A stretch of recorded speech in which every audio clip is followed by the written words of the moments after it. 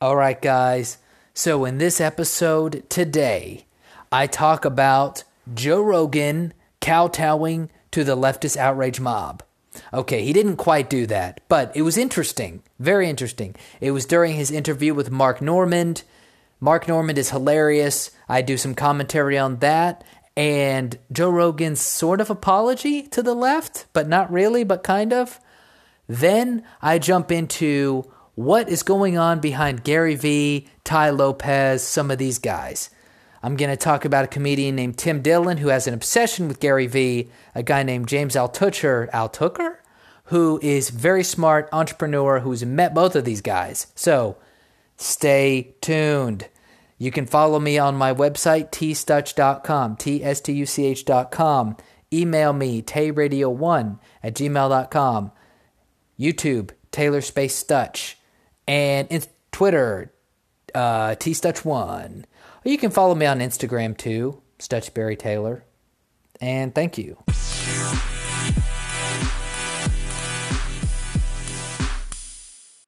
Okay, guys, let's jump into it. So first off, if you haven't seen the interview between Joe Rogan and Mark Normand, it's really good. You should watch it. So Mark Normand, I don't know all the specifics about him. He's a comedian. He's been around for a while. I believe he was on Your Mom's House. He was on one or two podcasts that I've seen before, and he's hilarious. He's very quick-witted. It's funny. He's from Louisiana, and Leo Vaughn. Sorry, I've been studying my Chinese pretty intensely. A little bit tired. Schedule's all fucked. Theo Von is also from Louisiana, and what's interesting is they both are big into the wordplay. So Theo Von and him have very different styles of wordplay, but anybody who listens to Theo Von knows that he has a super interesting way of making sentences, of making connections with words and phrases that is extremely unique. So the interview between him and Mark Normand and Joe Rogan is very good. And one thing I do have to point out, a lot of people point this out, whenever Joe Rogan has another comedian on, and I totally agree with this, when that comedian makes good jokes, Joe Rogan does not laugh. That is absolutely true. Mark Normand did make Joe Rogan laugh a few times. He had some good jokes. I mean, actually, he had a lot of good jokes, and he made Rogan laugh quite a bit actually. But Rogan, I've said this before, I personally don't think Rogan's very funny. I love his show. I think he's a very good interviewer. His curiosity has created something that many people could only dream of making. But in terms of him being a comedian, before all of his stuff got stripped off of YouTube, maybe there's still some remnants on there, but when his stuff used to be, like when you could see some of his stuff on YouTube back like 10, 15 years ago, I never thought it was that funny. Never did. I thought it was very theatrical. Like he got really into some of his pieces. I saw one where he was like pretending to be a demon on a bar stool, and I just remember being like, okay, this is very theatrical, but like I just remember thinking like I just don't see what's funny about this at all. Now, then again, keep in mind I was younger at the time, so that could play a role, and I haven't seen his stand-up since because, as I've said before, since all of these comedians are selling all of their specials to like Netflix and stuff, and and all these companies are really good about taking them off of the internet, it's so interesting. If you're not subscribed to the services that a comedian is on, you'll never see their shit. So anyway, I haven't seen any of his stuff really in a long time, but on his podcast, I've never viewed him as funny.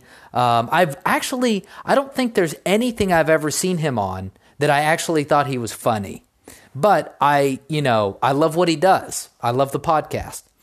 Now, what was really interesting in this podcast was that Rogan made a huge point to address the outrage mob that attacked him. I'm not going to say that he did a full-on apology, but he did quite a bit of that. He did quite a bit of defending himself, of saying, like, obviously, I'm not, sexist or racist or homophobic or transphobic. And, of course, that's perfectly within his, rights to say that. I didn't like it because for me, it was a little bit of kowtowing to the mob. Basically, he was trying to defend himself, which I totally understand. And it's extremely hard, I think, for somebody like an average person like me to get, because I don't have that level of pressure or scrutiny on me. But I feel like Joe Rogan is in such a popular position with so many people that listen and watch his podcast. I feel like he doesn't need to ever apologize unless he really means it. So if Joe Rogan legitimately, because, he's high on all of his episodes. So I totally get it. There are going to be times where you fuck up, you say something, he drinks with his friends, and plus, there's no script. So it makes sense to me that sometimes you're going to say some shit that you're going to look back and say, I didn't really mean that, and I'll come out and apologize. Ain't no problem with that. That being said, this is the outrage mob. There's no reason at all to kowtow to the outrage mob.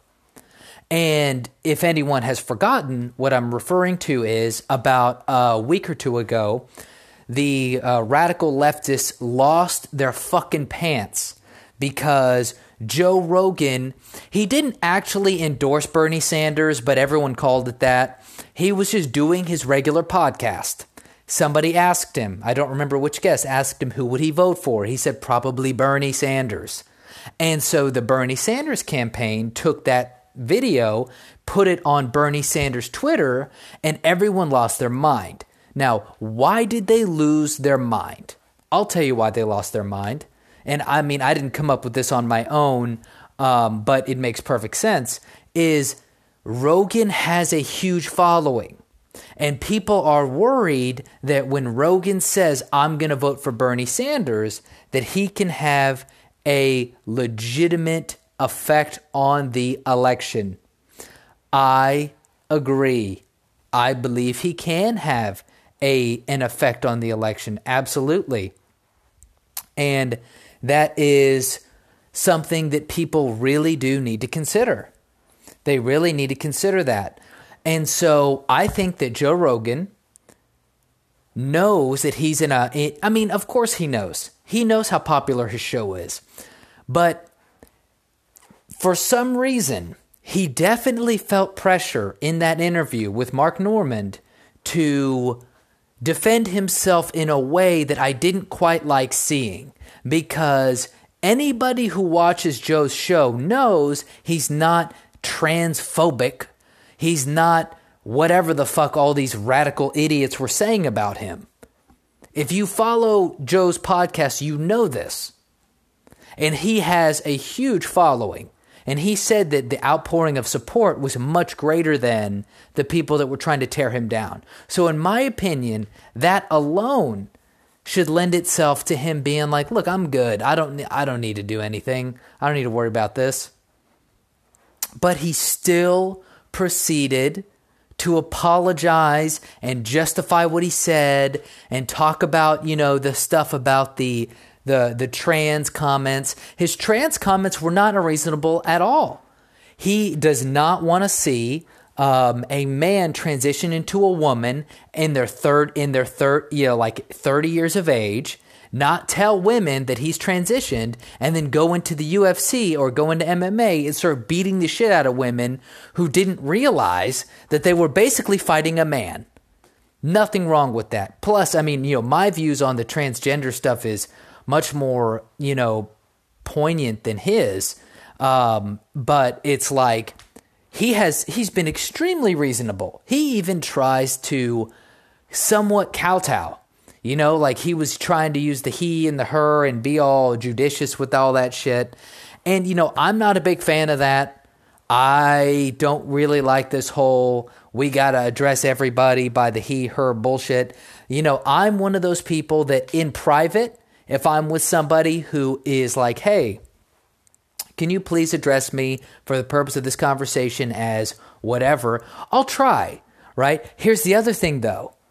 They also have to extend me the courtesy of the fact that if I do decide to do that if I make a mistake, it's not a fucking issue. Because those aren't the regular rules that we play by. So if I'm going to make a mistake trying to help you out, you're going to have to go ahead and go, hey, no problem, brother. No problem, man. Anyway, that's my opinion. But the overall interview was good. But I did think it was very interesting. And, we are definitely in a place in the culture right now. We're in a place where, I've said this before, I don't know how far this will go. I am definitely on the more conservative. I don't consider myself like conservative, Republican, all that bullshit. And I'm very liberal in many aspects. Many aspects. I'm very, very liberal, very live and let live kind of guy. That's actually most of what I am. But I do think the attempt by the radical left to uproot all the norms of the culture is not healthy. I think it's perfectly healthy to have people outside the bounds of traditional culture, right? In order to help kind of push the envelope, create art, create music, and all of that. You got to have that. And that's also partially why it's so important for our traditions to remain alive, right? I've said this before, people don't understand is that our legal structure, like the Constitution and the Bill of Rights and the way that our legal system works, is what has allowed the people on the margins to make progress. And so people should be very careful trying to say they want to uproot that system, because that system is what has allowed people that have come from the marginalized groups to make more headway. But as things have been progressing, the people from certain groups, and I don't know what's happening, but some people are like, okay, now instead of using our speech to get equal rights, now we need to punish people for saying things we don't like, which is the reversal of what everybody was doing 50 years ago or 60 years ago. And that's a great example, right, of what I'm talking about, is that you want to preserve some of the traditions that keep the society healthy, right? For example, I would argue that you want to encourage people to have a family, to have relationships with their family. You don't want to encourage too much casual hookup culture. That being said, that's always going to happen, right? I mean, I remember reading books when I was in high school and stuff like that where extramarital affairs and young people having, fucking each other before marriage. All of this stuff has always been around. That's why that there are rules. That's why society has made rules for thousands of years to try to mitigate it, because in the past, the outcomes were much more harsh. Nature had very harsh outcomes for people that made mistakes in the past. I've said so before. You had sex before marriage, back before you have technology and governments with tons of money, then you're stuck with a child. You could potentially die during childbirth. And if you have the kid, then you got to make sure you're with somebody that didn't just disappear. Okay? And so, because having a kid back then was an even bigger burden than it is today. Right? Imagine having a kid back in the days of manual labor where you couldn't take out a loan to buy a car and to, put your kid in daycare. Just things were very different back in the day. Life was a little bit more harsh. And so you had to follow certain rules to kind of get by, right? And Rogan had made a good point the other day. People died of syphilis all the time back in the day. Right? So even if people were fucking and they weren't getting pregnant, they were giving each other STDs, and there was no cure, right? So a lot of us, I was raised in this culture where we're told that these are, it's an old oppressive way of living for us to try to not be like whores and sluts and whatever the hell and get around all the time. I was raised in that. I thought, oh, what's the problem? And then it's funny because our parents, since there's no real forethought into what they're saying, they're just like, oh, it's just what the Bible says. Well, okay, it's what the Bible says, but most people, are driving around in a pretty secular society, so it's like most people have a hard time reconciling, well, I should do what the Bible says here, but I don't follow the Bible in other parts of my life because, there's all kinds of modern technology that I use that most people just, like when you're sick, people don't necessarily just lay in their bed and pray for Jesus, right? Like they go to the doctor and they get medicine and they do all kinds of shit. And so it's very hard for people to reconcile things like that, the past and what we do in the present. And that's why it's important, I think, for people that want to teach their kids religion to be able to explain, like, look, before technology, these are the rules that helped us get to this point, right? A lot of these rules probably are what allowed us to get here. They protected us from nature. They protected us from other tribes. And this technological revolution that we've had, especially in the last 100 years, is very short in terms of the human experience. So it would be wise for us not to shed all of the traditions that we have accumulated. Now, back to what I was saying, this is the danger about the danger that our culture is moving into, is how we're trying to uproot all of the, a lot of the traditions and things that got us to the place where we're at. And a lot of people don't even realize we're in the process of turning them upside down and destroying them.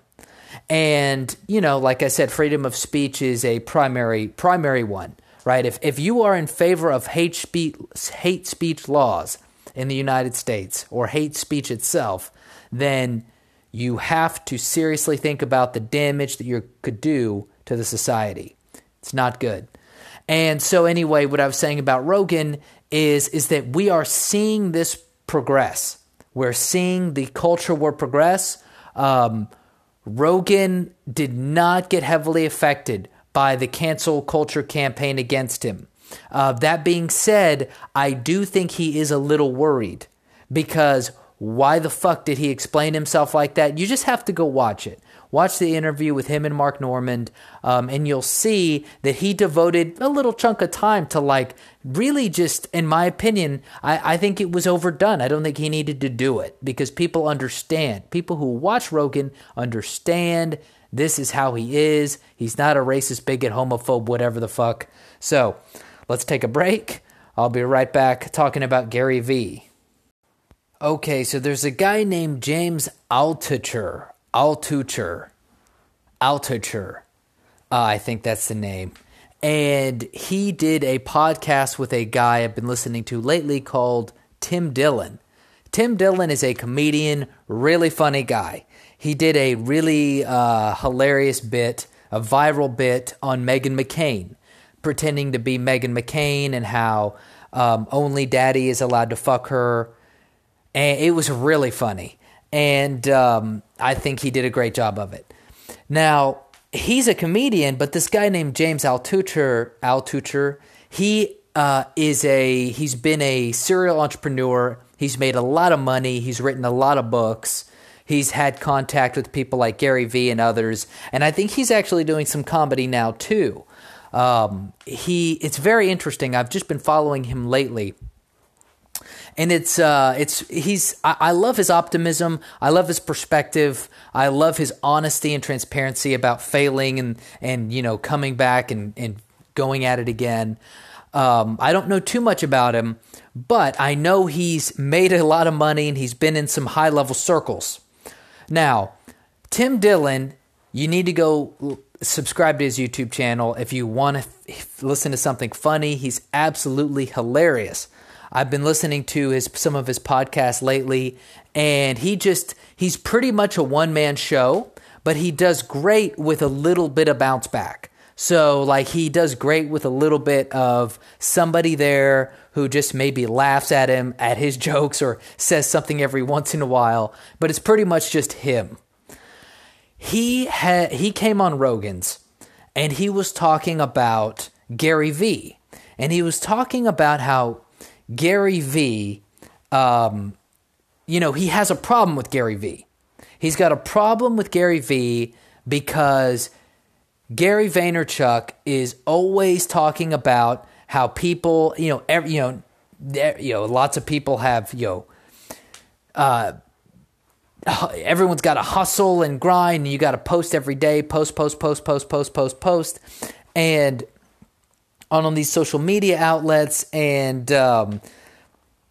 how, Gary's talked a lot about how people can, a lot of people can create businesses, and so Tim Dillon has been very critical of Gary Vee because a lot of times what he's trying to say is he doesn't understand what Gary Vee wants people to do, right? So Gary Vee is like, look, you got to post, you got to be on all these social media platforms. But what Tim Dillon rightly points out, in my opinion, is that listening to Gary Vee isn't going to give you the ideas of what you need to post and what business you need to create. And that is, or how you need to create your business. And so that is what Tim Dillon, his big criticism of Gary Vee is. And I agree with that in many ways because I myself have been going through various social media experiments over the last several years. This is actually one of them. On Instagram, when I was more heavily involved with my father's Taekwondo school, I was doing a lot with that. But I just have lots of other interests. Like a lot of the things I talk about here are like culture wars and things like that. Also just, I don't know, things I like fucking talking about. Now, with Gary Vee, I had a very hard time, like on Instagram, thinking about like, what do I post on Instagram? What do I focus on? Right? Like I am interested in ideas, like I love ideas. I love thinking about, ways to do things, or like I love reading Nassim Taleb and trying to figure out how this applies to my life. How can I use this? And it's like, how do I turn that into a picture? Right? How do I turn that into an Instagram post or like a Twitter post? Like, what the fuck? And then the other thing is, what business do I build around that? Right? Like, what possible business could I build around like my thousands of interests that I have? I don't know. I don't know what kind of business could be built or grown around that. Now, it's very interesting. It's very funny in that regard because Tim Dillon was hitting the nail on the head. He was saying, look, the problem with what Gary Vee says is that there's the missing part is that he doesn't provide any guidance beyond just post and hustle and grind. And Tim Dillon has talked about how, not everyone's an entrepreneur. Not everyone has a business. Most people shouldn't be posting unless they have something to post, right? And I will agree with him on that. Here's why I will disagree slightly, is that Gary Vee also did a turn. I listen to a lot of Gary Vee. I don't listen to much of his shit anymore. Sometimes I listen to it to help me get pumped up. But when I listened to his stuff at the beginning, it was very much like, you got to be an entrepreneur. What I've noticed is he did a big shift maybe about a year or 2 years ago. 2 years ago, I think he did a big shift around 2018 where he stopped and said about face and was like, okay, guys. And, maybe he was always saying this, but he was saying, look, not everyone's an entrepreneur. And you need to know that. And that is one reason why he talked a lot about self-awareness. Okay? And he's not the only one. There's a lot of people out there that will tell you that like you have to know what you're good at, what you like, what you don't like. You have to figure your own shit out first. And so I noticed that Gary Vee made a big shift in that regard because I think he realized as he was gaining a following that he didn't want to be held responsible for people losing their shit because they're really not entrepreneurs. They really don't have what it takes to be an entrepreneur, and they wasted like 5-10 years of their life trying to be an entrepreneur. I think he realized he didn't want to be on the hook for that and, kind of changed his tune. He also changed his tune about being happy. I noticed, because I was still following him very closely, I noticed he did a big pivot away from everyone needs to hustle, hustle, hustle, hustle, and pivoted more to, well, you got to know yourself, and it's about happiness. It's about happiness. It's about happiness. Are you happy making $50,000 a year? If so, then you might not need to work 20 hours a day to achieve something that you actually don't care about achieving. So that is an interesting perspective change, being a fan, or somebody who has followed Gary Vee. Now, something very interesting. What I really wanted to get to, the meat of this was, I probably should have put it at the beginning, was that James Altucher, whatever, talked about how he met Gary Vee, because Tim Dillon was saying he doesn't understand what these motherfuckers do. He doesn't understand what Tai Lopez does. He doesn't understand what Gary Vaynerchuk does. Like, what businesses do they do? And so James Altucher said that he met Tai Lopez and that it was a fucking strange deal. And that basically what it comes down to is that Tai Lopez, the way he described it was, Tai Lopez basically gets your attention, but then he partners up with actual specialists and experts who he basically markets their courses and gets a percentage of the people that sign up, gets a percentage of the cash of the people that sign up for those courses, whether it be real estate or investing or whatever. And so, and like I knew some shit was up with that. I never got on the Tai Lopez train. Now, that being said, does Tai Lopez say some things that make some sense? Probably. Did he come up with those himself? Probably not. I think he is a skilled marketer. He's a skilled bullshitter in many ways. Gary Vee has many similar attributes. Okay, now, I don't think Gary Vee is nearly as much of a bullshitter. I think he is actually heavily involved in his businesses day to day. I think he's running a lot of shit. He's clearly a very intelligent guy. If you've watched some of his things, I mean, it's stunning. Actually, some of the things that just come out of his mouth, it's very good. Some of it's just fantastic. Now, that being said, James Altucher made a comment. He said, look, you can't run a service agency like he's running. 800 people.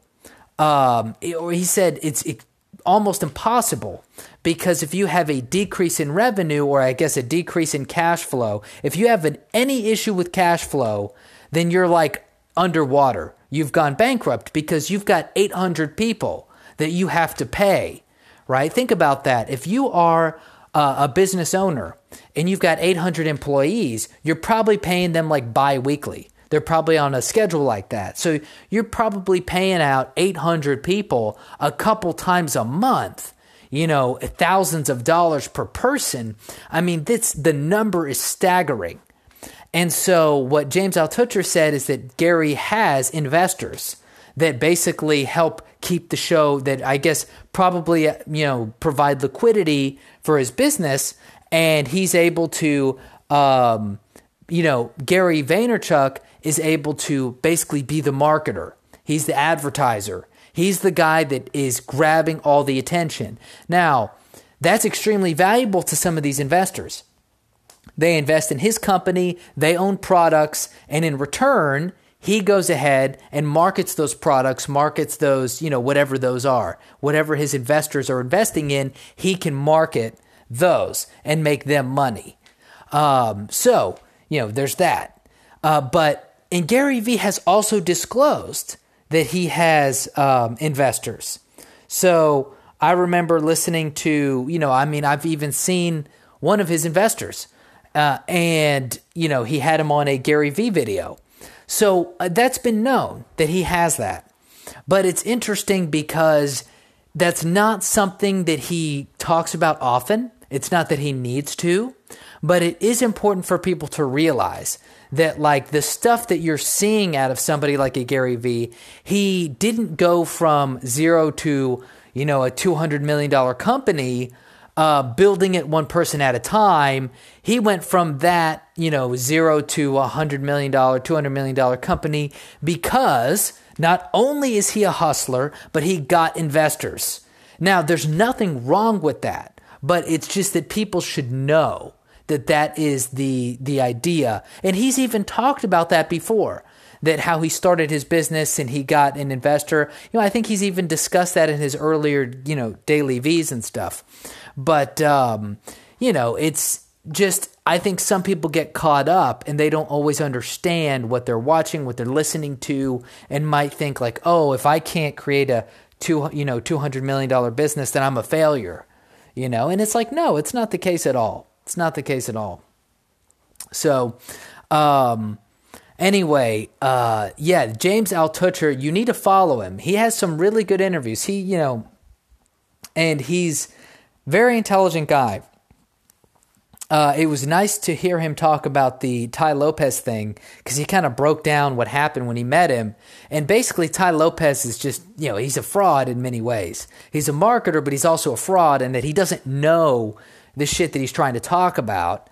And but a lot of people know that already. He got caught saying some stuff about real estate a while back ago that was totally bogus. But he's a marketer. That's how he makes his money. So anyway, guys, that's all I got for today. You can follow me on my blog, tstutch.com. You can follow me on my YouTube channel. I'll be a little bit behind on that. It's all just this shit anyway. At Taylor Stutch. You can follow me. You can email me, tayradio1@gmail.com. Follow me on Twitter, tstutch1. Thank you. Have a great day.